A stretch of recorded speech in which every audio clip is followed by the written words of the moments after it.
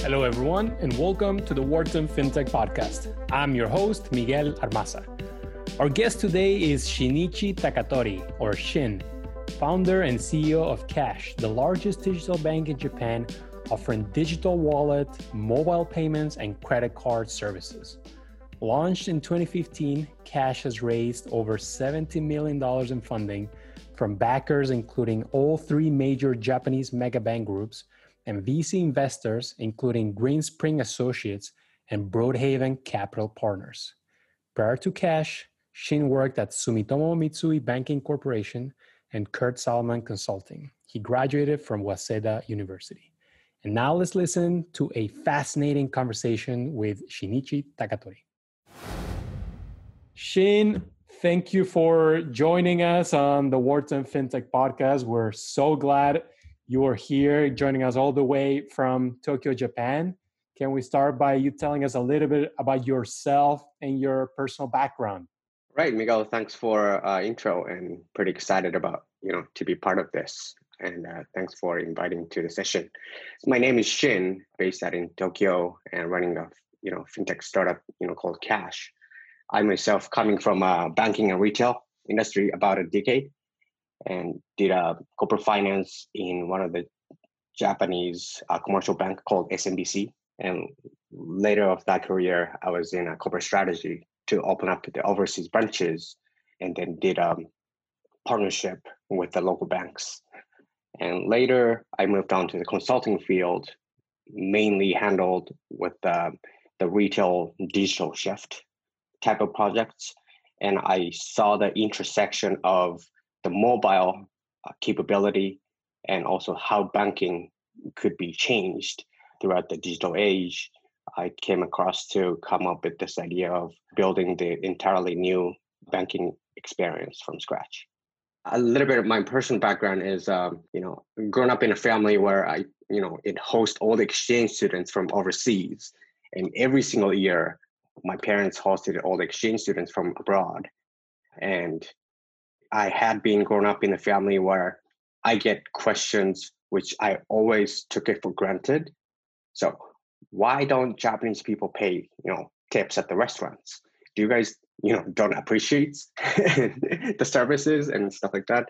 And it's a cultural difference, but, I get trained to answer things, which I took it for granted, or a lot of people took it for granted in Japan. So, maybe I came across often that what if this thing could happen, and then maybe people might be, happier and stuff like that. So that's kind of environments that I, grew up.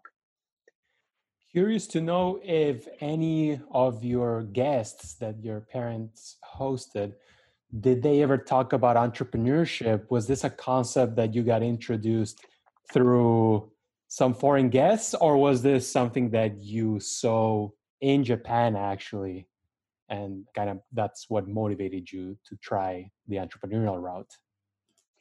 Right. So my mother's side, has been running the business, and it's actually sushi restaurants, a couple of sushi restaurants in Osaka and actually in Thailand, and more than 115 years now.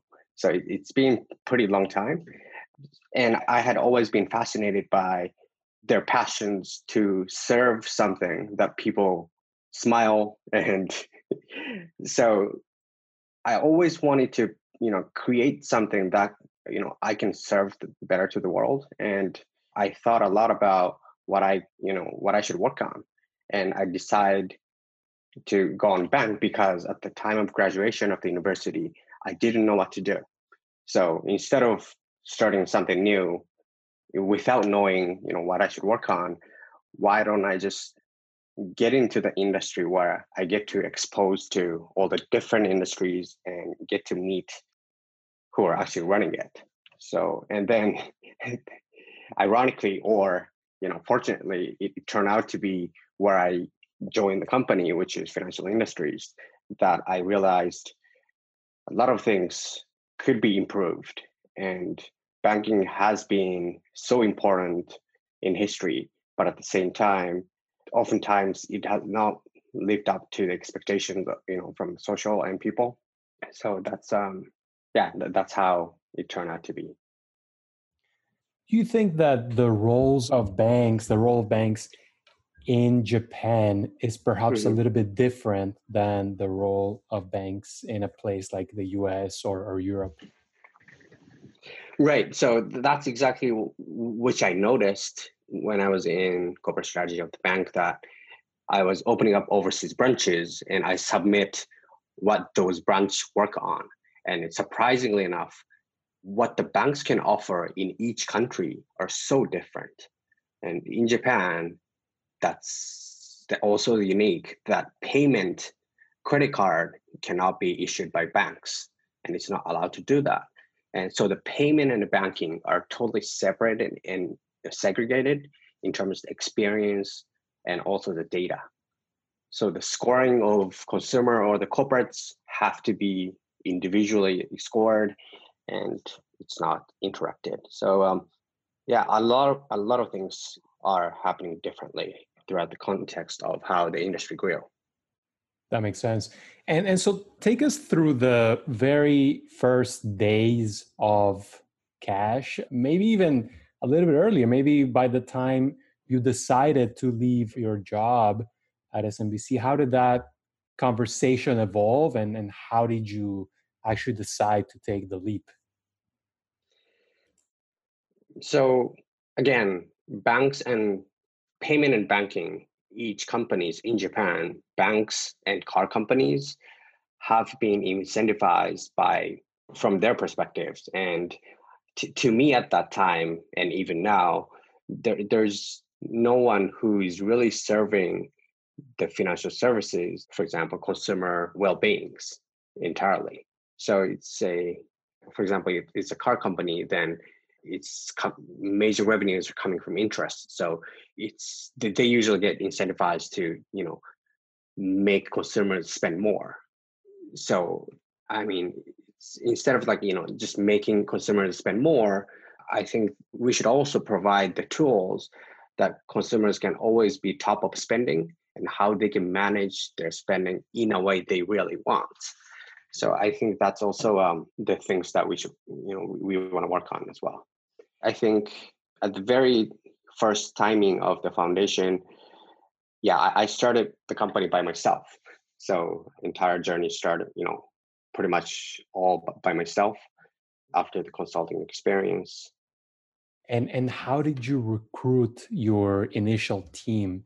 Did you focus entirely on local talent, Japanese local talent, or did you consider maybe having an international team?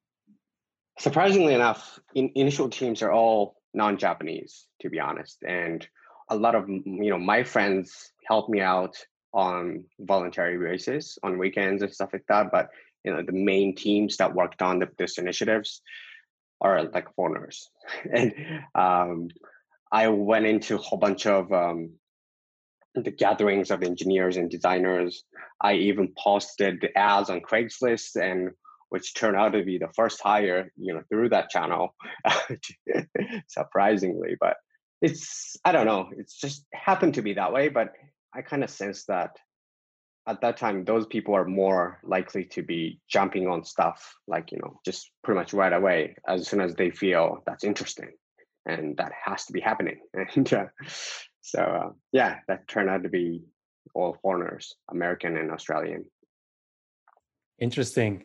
So you started by yourself. How big is the company today? Right now, at the size of 85 people around ish. Yeah, I founded the company in 2015. So it's been around 5 years now. Got it. And are the products that you started with the same Mhm. products that you have today? Can you tell us a little bit more about the specific products that you're offering to your clients? Right. So what we offer is what people sometimes call a challenger banks or banking. And we have full stack banking technologies underneath. Throughout my experience in banking, I came to realize it's not only the surface level to create the better UI and UX banking services, but it has to be also worked on underlying technologies. Otherwise, there's going to be a lot of limitations about the flexibility of the experience and limitations of what we can offer in data. So not only we work on actual mobile app experience, but rather we have built entire processing and money transfer system and technologies from scratch. And that's one of the very unique characteristic of the company. So to build that capabilities, we have worked on payment processing part first. And in Japan, this is also surprising. Debit card market is pretty much 1% of the entire card payments. And it's usually credit card, markets when you call it payment cards.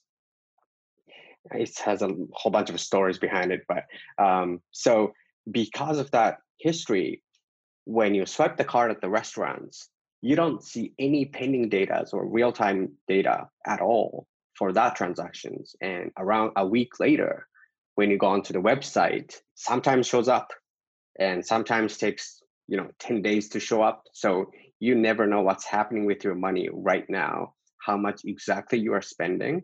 So that has been one of the factors that the penetration of the cashless has been very, very low as compared to the other developed world, which is equivalent of like less than 20% now of the entire payment has been through card payments, and more than 60%. The rest is cash. Pretty much, yes. Wow. More than 60%, I would say 65% even, are handled by cash, starting with C. Wow. Do you think the fact that Japan is such a safe place with low criminality, do you think that affects also people's willingness to carry a lot of cash as they typically do in Japan? I think that could be one of the reasons, I think. And also because of their technologies print the money at the low cost in early days, I wouldn't say not anymore that much, but I think that has helped the governments and countries to continue using the cash and distribute and collect, at the much lower cost than other countries at that time. I think that could be one of the reasons, I think. Got it.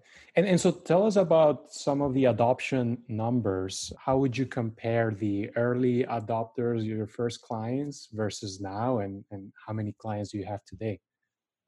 Right. So we have been offering the consumer-facing wallet services called Cash, and on a mobile basis, iOS and Android, for around 3 years now. So launched the first product in April 2017, and which has been used by, as you mentioned, early adopters, mainly like 20s and 30s, living in urban cities, mainly like Tokyo and metropolitan areas. So I think they have the capability of money transfer and also the payment. And the payment, we partner with Visa International. So we issue a Visa card in the mobile wallet. And as soon as the consumer or the user top up the money in the wallet, they can either transfer the money or make this, purchases Visa merchants by using the cards we issue. So because it can be instant notifications, real-time notifications of the transactions and real-time reflection of the timelines, how much you're exactly spending, that's been one of the keys to consumer adoptions. And because that we have a capability of processing of the payments and transfers, we don't have any other outsourcing costs to run the business. So we're very, very good positions in terms of unit economics. And we're able to offer incentives for each payment, which has been a 1% of the payment volume. And we're getting the new license pretty soon to be more digging the banking field. And also at the same time, on the macro level, direct deposits. This is actually very interesting initiatives in Japan that there's going to be a big regulation change that direct deposits can be happening to cash wallet directly without the banking access. So it's the employer can essentially, funds the employees' salaries directly to Cash App if employees, claim that. That would be a major step in the right direction for challenger banks. Do you have a relationship with the financial regulator? Obviously, yes. Since the foundation of the company, pretty much, I had been served board of directors, the FinTech Association of Japan, and which it is the entire group of institutions and also the startups, FinTech startups, and which was aimed for developing innovative initiatives in financial sector industries. So we often had a close dialogue with the FSA and METI, the other regulators in economic and exports. We had a very good relationship. We're one of the early fintech startups in Japan that has been challenging consumer facing to change the banking and payment scenes. I personally also have the good relationship with them as well. And also us, recently the company hires one of my friends and also used to work at the FSA and has been the legal lawyer of this domain. And he's going to be a strong team as well. Got it. Now, let's talk a little bit about company culture. That's a topic that we like to talk about in the podcast. So, did you set out to have a specific company culture from day one? And if so, how has it evolved over time? There's the argument that culture changes every time the company doubles in size, and you've been through several of those cycles already. We'll be super interested to hear more about this. There's a few elements to it. Since the very early on, from the foundation of the company, I always want this company to be a lifestyle services and company instead of financial institutions, which is, we are financial institutions, but what we essentially offer is a lifestyle services that wish for people's well-beings and financial success or developments, and that's essentially what the banking can offer. So instead of chasing for accuracy of the 100%, make mistakes and just grow fast. So I think that's a basic nature of the startup anyways, but fintech services often tends to be regulated, in a lot of scopes, and sometimes fall into, it ended up being pretty much the same culture of like banks or other FIs. But then it's our challenge continue to be very like startup mindset and grow fast and just make things happen by challenging a lot. I think that's basic culture I want to maintain. I often tell other recruiting interviews that we are lifestyle services, and instead of thinking about we're a fintech. So that's a culture we want to create and continue to have that.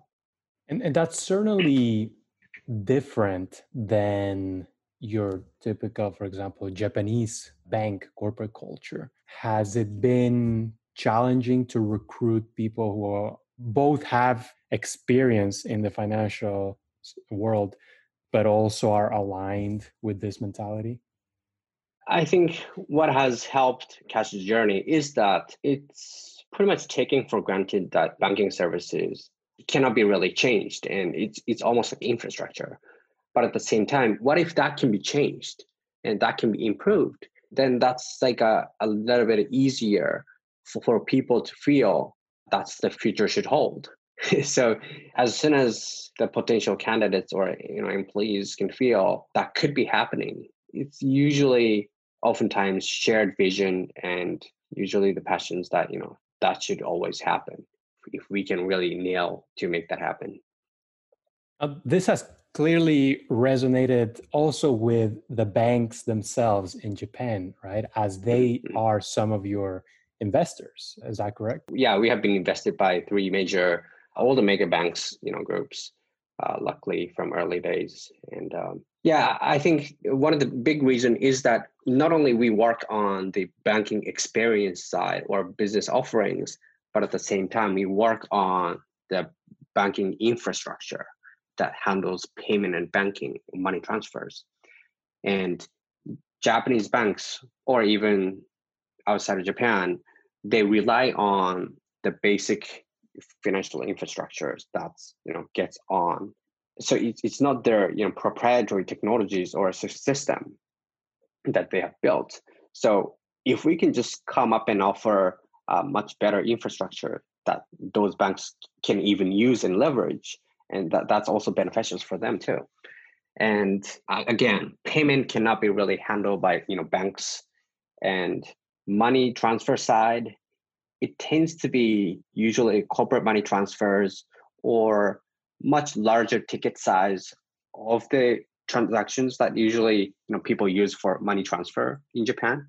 But then what we see is like more like micro consumption or like payments of peer to peer.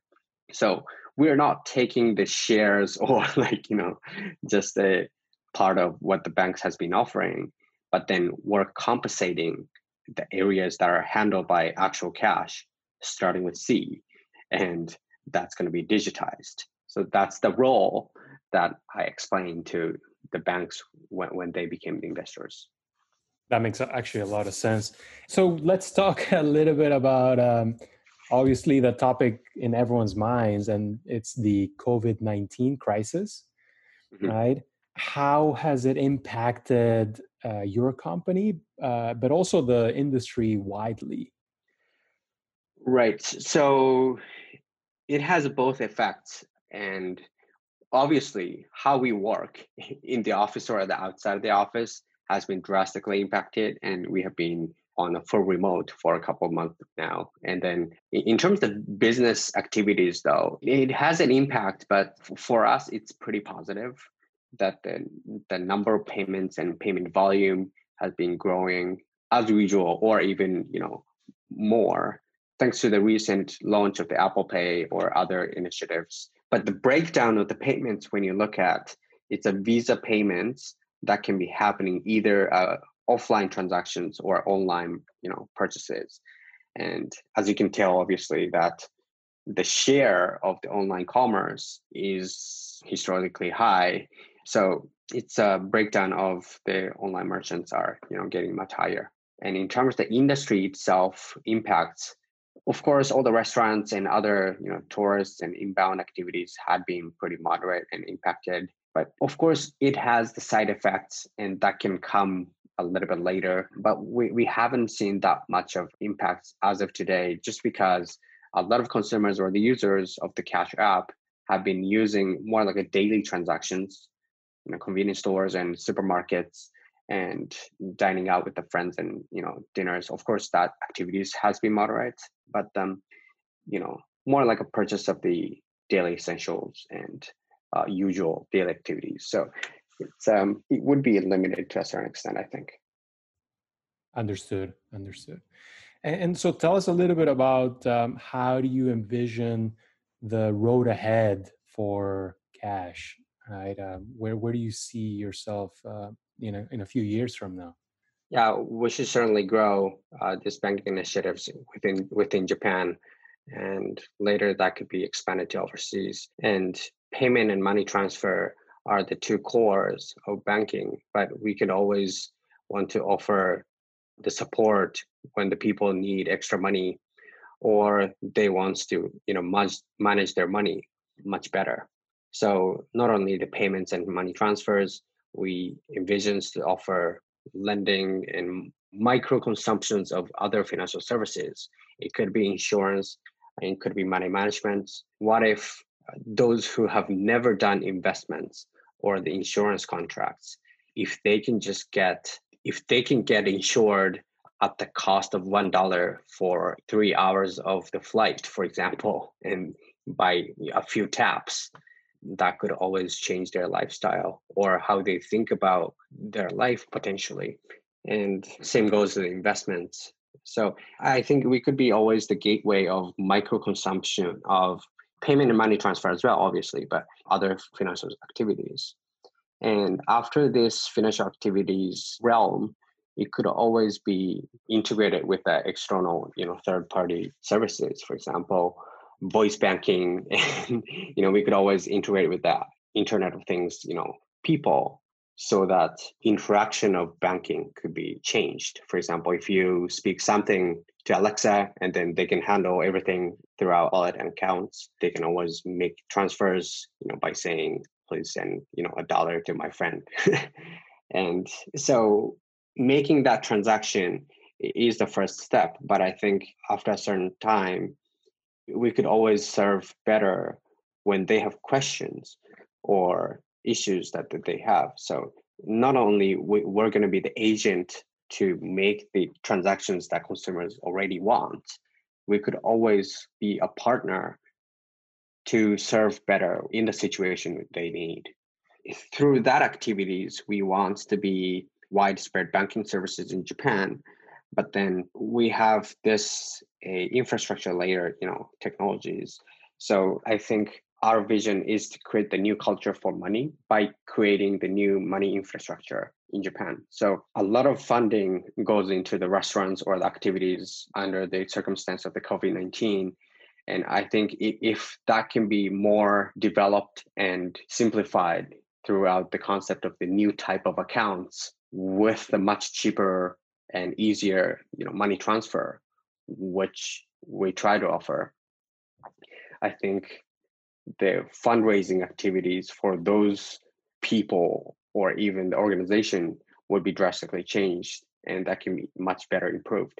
So that's what we essentially want to offer. COVID-19, happened after I founded the company, but at the time of the foundation, I envisioned the future that those people who are doing creative work or anything that people really want to support, the money circulation of that activity, can be changed.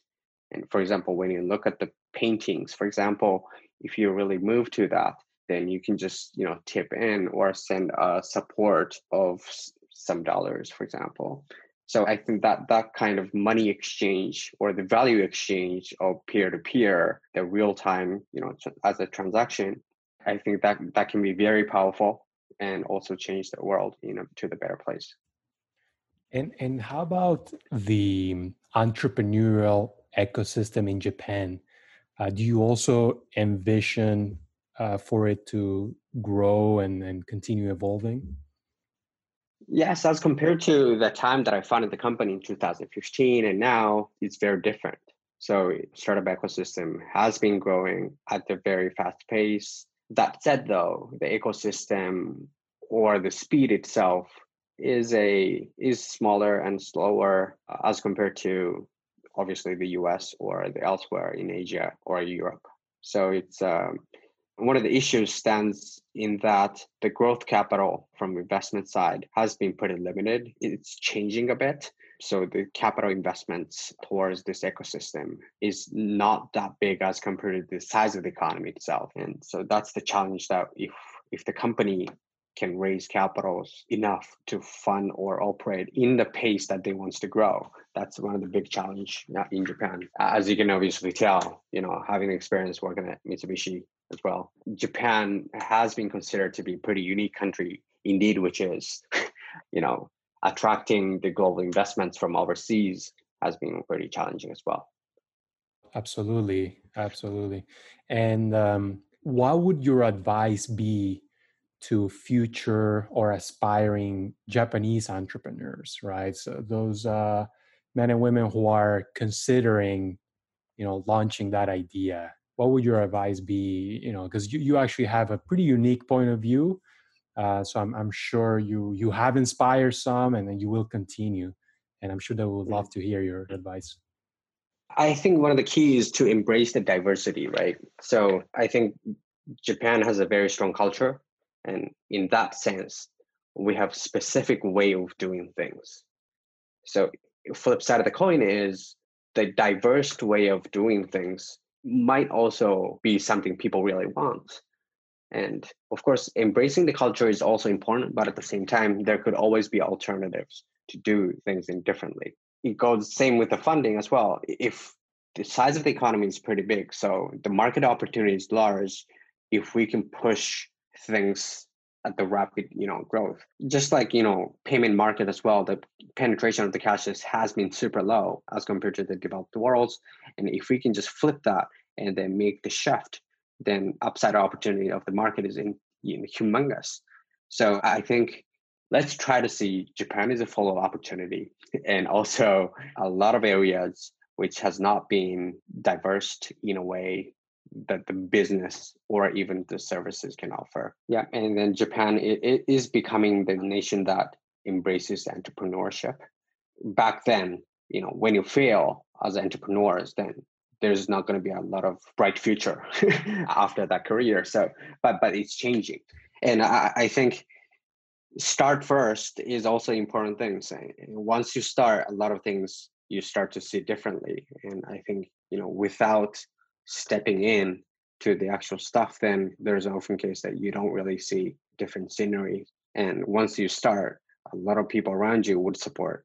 So I think that's the experience that I got, at the early days, and what I could do to give back that experience is grow much bigger, and then become the service that the consumers or the people really love it.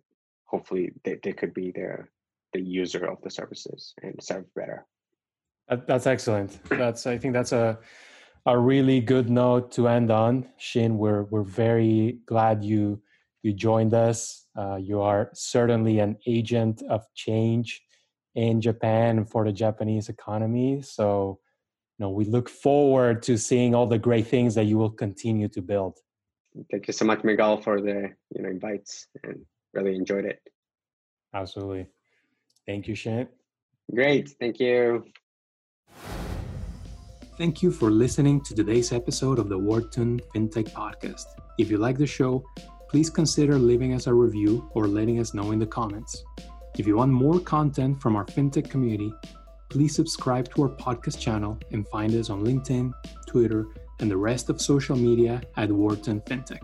You will find interviews, articles, videos, and much more analyzing all aspects of the industry. Signing off, I'm your host, Miguel Armaza.